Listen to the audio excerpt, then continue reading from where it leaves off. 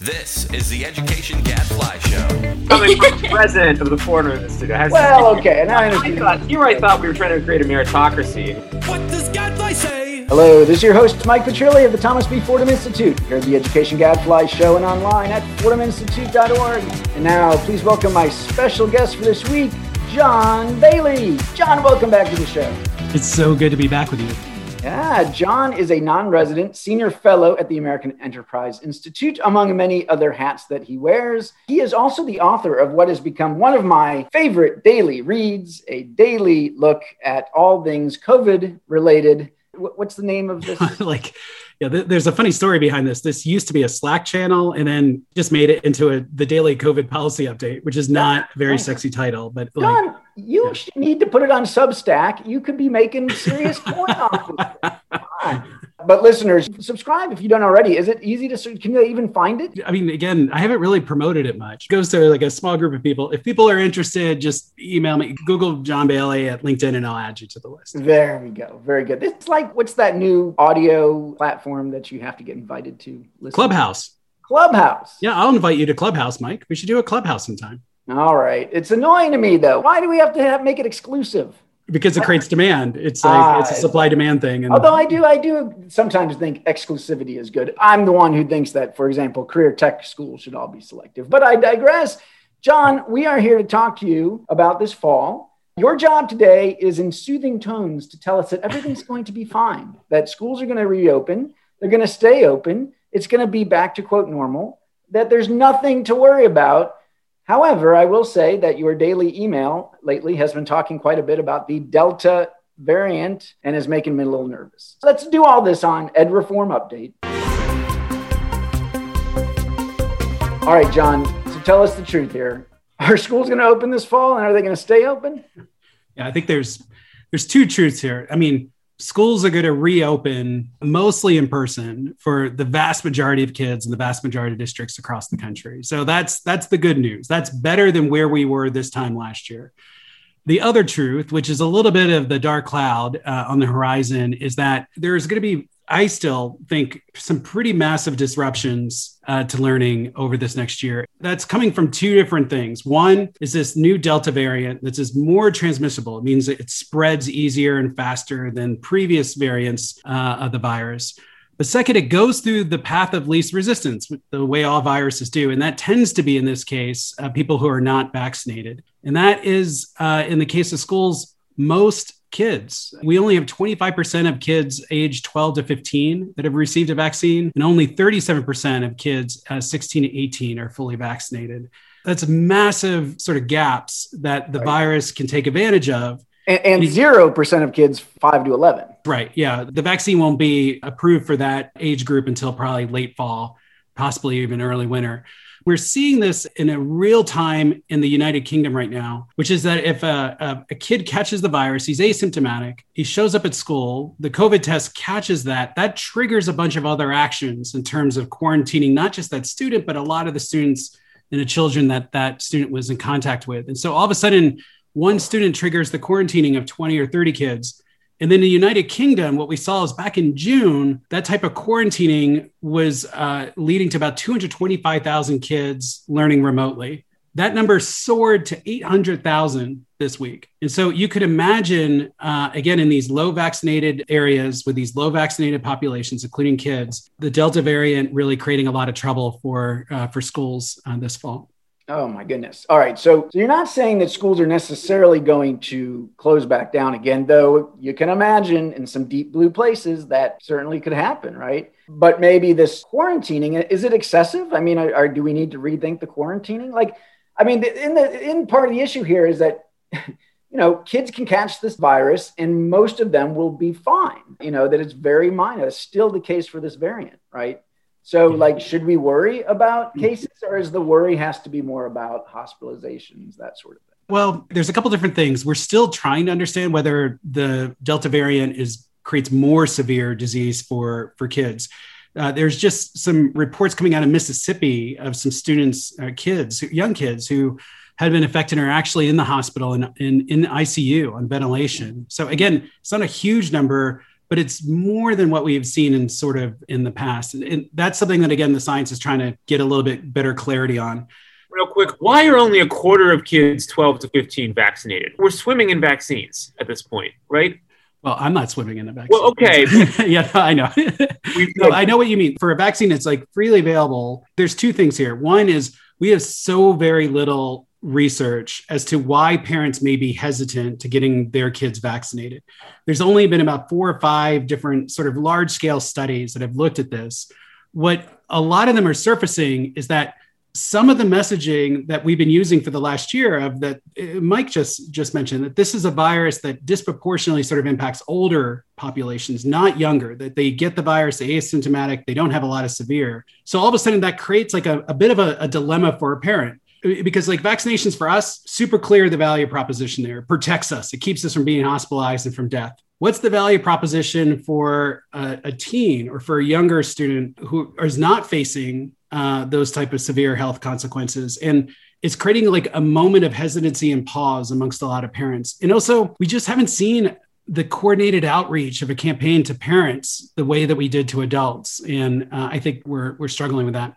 No, the last thing too is we're coming up on the deadline where if you think you need 5 weeks to get from first dose to fully vaccinated, that means to be fully vaccinated for the new school year, kids need to be getting vaccinated like right now. And so this could be a little bit of the high watermark for back to school until, like, as it keeps unfolding. No, look, I agree, David. I mean, it's really hard to understand and it's frustrating and makes me wonder, the country as a whole, we're more at like 60 or 70%, right? Depending on the state, although surely that's skewed by all these much older adults. I mean, you think about parents of teenagers, okay, they're what? Mostly in their late 30s, 40s, early 50s. It'd be interesting to see what those numbers are like. It still seems like there must be parents out there who themselves have gotten the vaccine and they have not gotten it for their kid. And that part, I just don't get it. I mean, I don't know, John, I'm thinking about sneaking my 11-and-a-half-year-old in, try to get a vaccine to see if I can fake out CVS somehow to give them the jab. You know, I mean, I want my kids vaccinated. It is really perplexing. And look, I mean, it's not as bad for the kids, but you're talking about a 17-year-old, a 16-year-old. It's worse for them, we think, than it is for a 7-year-old. So, even if you don't die, there's long COVID. I mean, you don't understand very well, but it's a very real thing, and it's brain damage for your kid. Well, I mean, part of this comes down to how people just evaluate risk. And if they feel like the vaccine is riskier than actually getting COVID, then they decide to run the risk of getting COVID versus the vaccine. And for a lot of us, the risk is flipped. And so that's why it makes the vaccine, so salient for those decisions. But I am worried, to Mike's point, it is about 60% of the country is fully vaccinated, but that's masking a lot of variants. Like if you go to some of the southern states, it's below 30%. In Idaho, for the teenagers, it's less than 1% of teenagers in Idaho. And here, you have some governors that just really aren't stepping up and helping to sort of push and promote the vaccine and its benefits. And so that's creating, huge vulnerabilities, I think, for a lot of the population.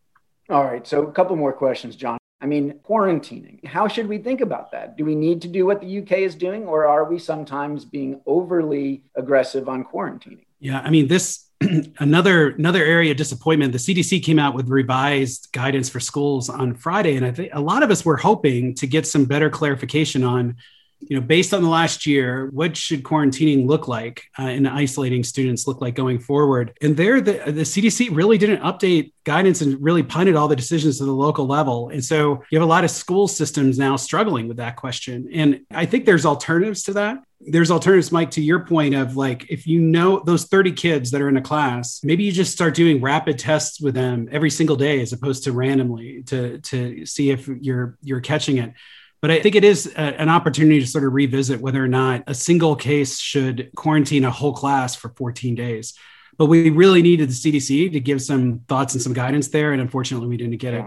Or how about this, at least for the middle schoolers and high schoolers, if you're fully vaccinated, you don't have to quarantine, right? That'd be a good rule. That'd be a good incentive to say, parents, you want your kids at school, get them vaccinated, because otherwise they may end up quarantined and they're going to be back at home and they're going to be back, doing Zoom school all over again. How about nobody walks in the school building door unless they're vaccinated, Mike?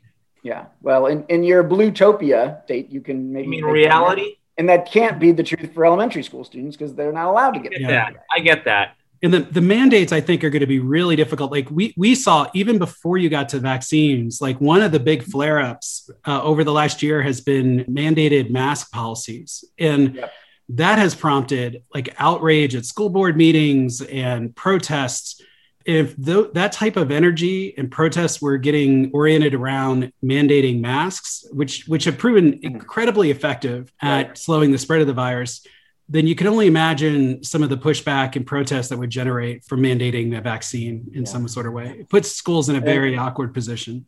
And then the last thing is, I noticed in Chicago, I think it was that the unions wanted some kind of metric on, we'll only come back to school if a certain percentage of kids are vaccinated. Again, we just talked about incentives to get people to get vaccinated. At the same time, the teachers are protected. They are vaccinated. They are fine. We do not need any reasons to keep our schools closed, especially those serving poor and minority kids, right? No. Well, again, this feels very similar to last year with the unions, which is the unions all saying, yes, we want to reopen schools. But then their criteria for safely reopen was so high and so far and above and beyond what the CDC was recommending. And here it's deja vu again, that we have experiences. We have this just amazing amounts of trove of research. It shows you can safely reopen schools.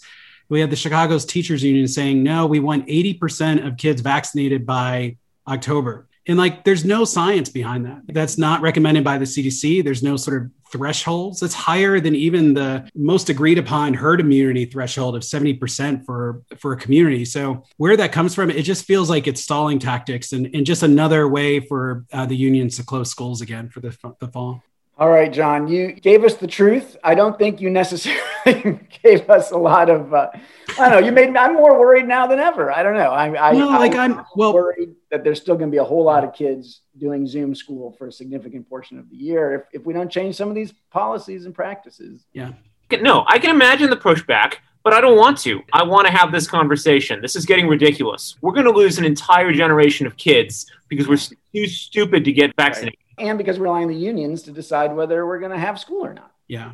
We were just talking before we went on live, there's this sort of distraction with a bunch of other things right now, but really there is a tragedy that is slowly unfolding right before us because we know the kids that miss a little bit of school and fall a little bit behind, that snowballs and it has effects on their education attainment, which then has impacts on their chances for good jobs, for life-sustaining sort of wages and just other health effects later. We're seeing a slow motion train wreck in front of us for a whole generation of kids that, again, will not be equally felt because some kids were going back to in-person learning, this time last year. But we have in some states kids that have been shut out for 18 months. And again, looking at some potential disruptions in the weeks ahead here. All right, John. Hey, thanks. Sobering news, but important nonetheless. Again, John Bailey at the American Enterprise Institute. Always a pleasure having you on, John. Thank you. It's wonderful to be with you. All right. Now it's time for everyone's favorite, Amber's Research Minute.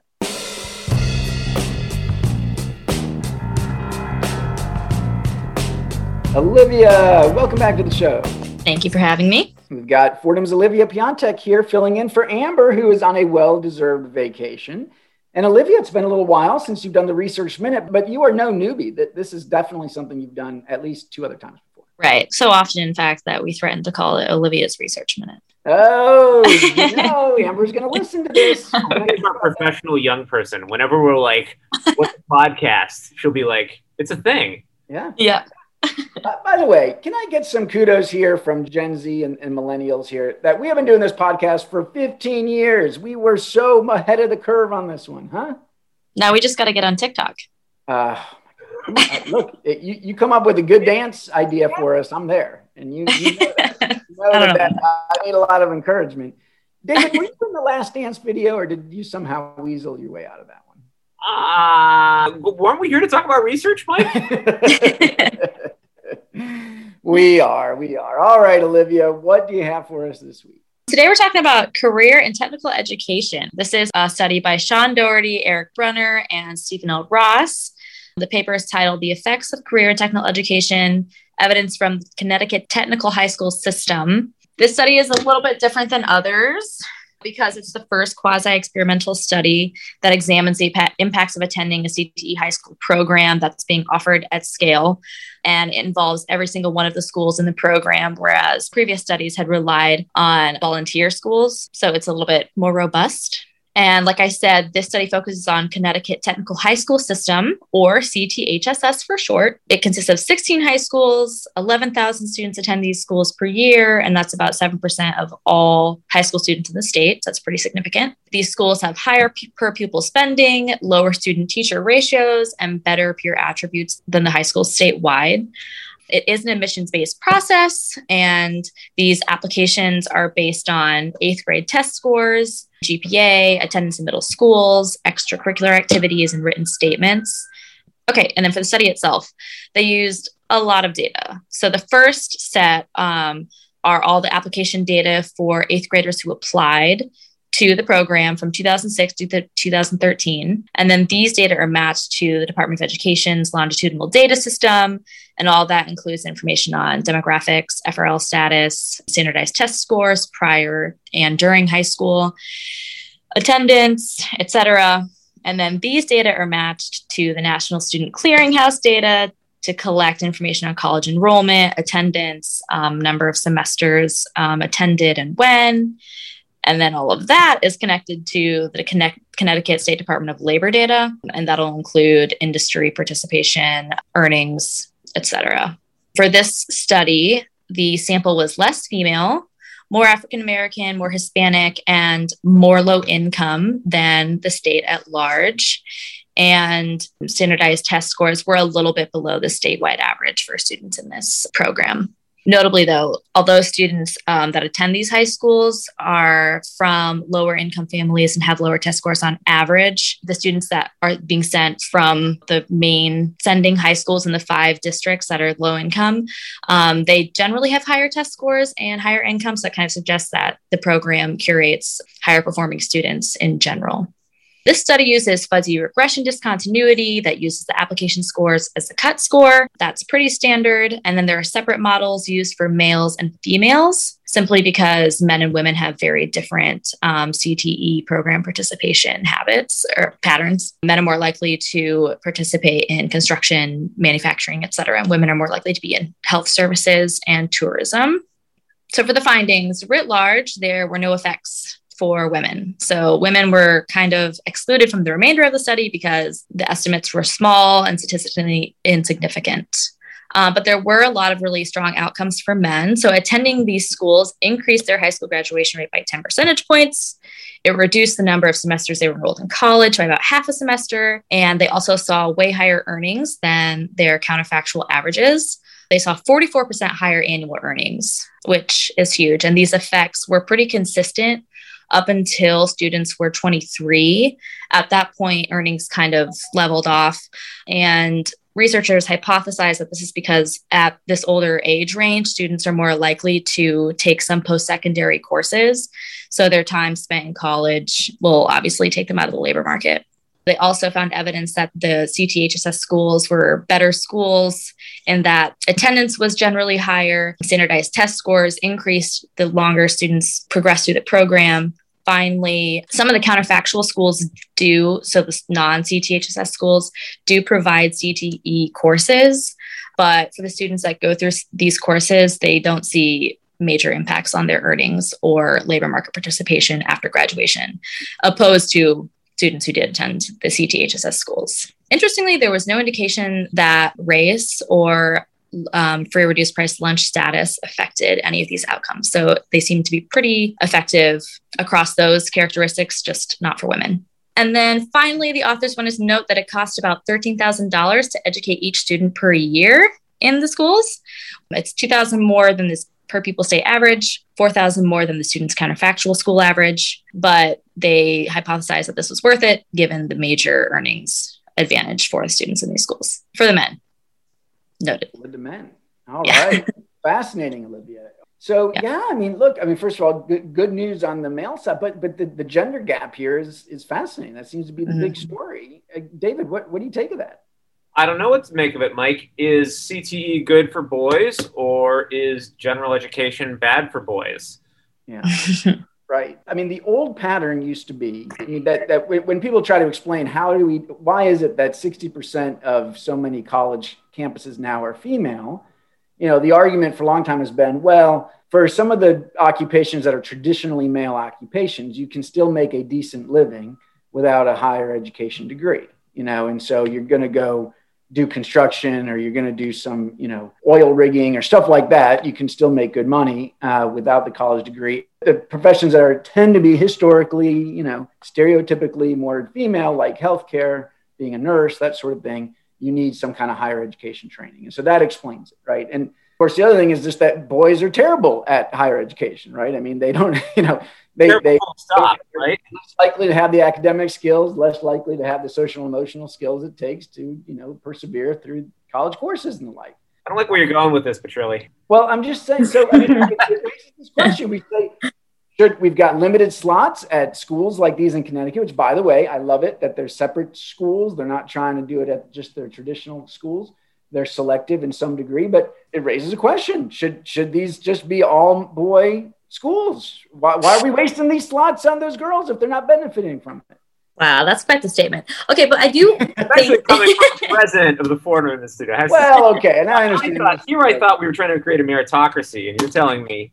Right. Well, I know. Well, look, I understand Title IX, yada, yada, yada. But look, it's interesting. The other question would be, can we figure out a way to make the CTE programs more effective for young women? And I don't know how to do that. But hey, it's working for boys. So, we should figure out how to get more boys into these programs, right? I don't know. What do you think, Olivia? I have a couple of questions, honestly, from the study, because they're saying that the earnings gains were only explained 1/3 of the way by industry differences. So I'm just not really sure if boys are participating in, male-dominated industries, why would industry not explain the effects for boys more? I think it has something to do more with, like the general features of the program. It's stable cohorts, stable teachers, you're working with peers. It seems to be more of an integrated, holistic experience, which might be better for high school boys than a regular high school. But I do wonder, are these girls more likely to still go to higher education right after? That's a good question. Yeah, I suspect that might be the case. Then they're not earning money, right? so you're not going to, maybe down the road, if they actually are more likely to complete college. It's interesting that they dropped them from the study. I don't know at what point they decided to do that, but it's possible that this got them momentum that led them to get those, college degrees, or at least industry certificates quicker, and got them into the labor market. But yeah, it seems to me that, if these boys had their heart set on going into the workforce at 18, no matter what, and either they were going to go into the workforce with, nothing but a high school transcript, or go into the workforce now with some actual skills and maybe an industry credential, yeah, it's not hard to understand why that would be better for them, at least in the short term. I do want to defend the study really quickly. They didn't drop the female sample. They ran all of the tests for male and female, and then just found, consistently insignificant results for women. Gotcha. All right. So that must just mean, to clarify. All right, but that must mean that then these girls were not less, didn't end up taking less college credit. So they probably just looked very similar. They were, they looked the same as the girls that didn't go to the CTE school. Yeah. And we're still at a place where something like 65% of kids go straight into higher education out of high school on average. Look, again, so little is going right for boys, especially boys from lower socioeconomic sectors, both, white, Black, Hispanic, you name it. Something that's working, and this sounds like it's working, is well worth celebrating. So, woohoo! All right, Olivia, thank you so much for filling in. We'll run this idea of Amber and Olivia's research by Amber when she gets back. Right. Thank you for having me. That is all the time we've got for this week. And so until next week, I'm David Griffith. And I'm Mike Petrilli of the Thomas B. Fordham Institute, signing off. The Education Gadfly Show is a production of the Thomas B. Fordham Institute, located in Washington, D.C. For more information, visit us online at fordhaminstitute.org.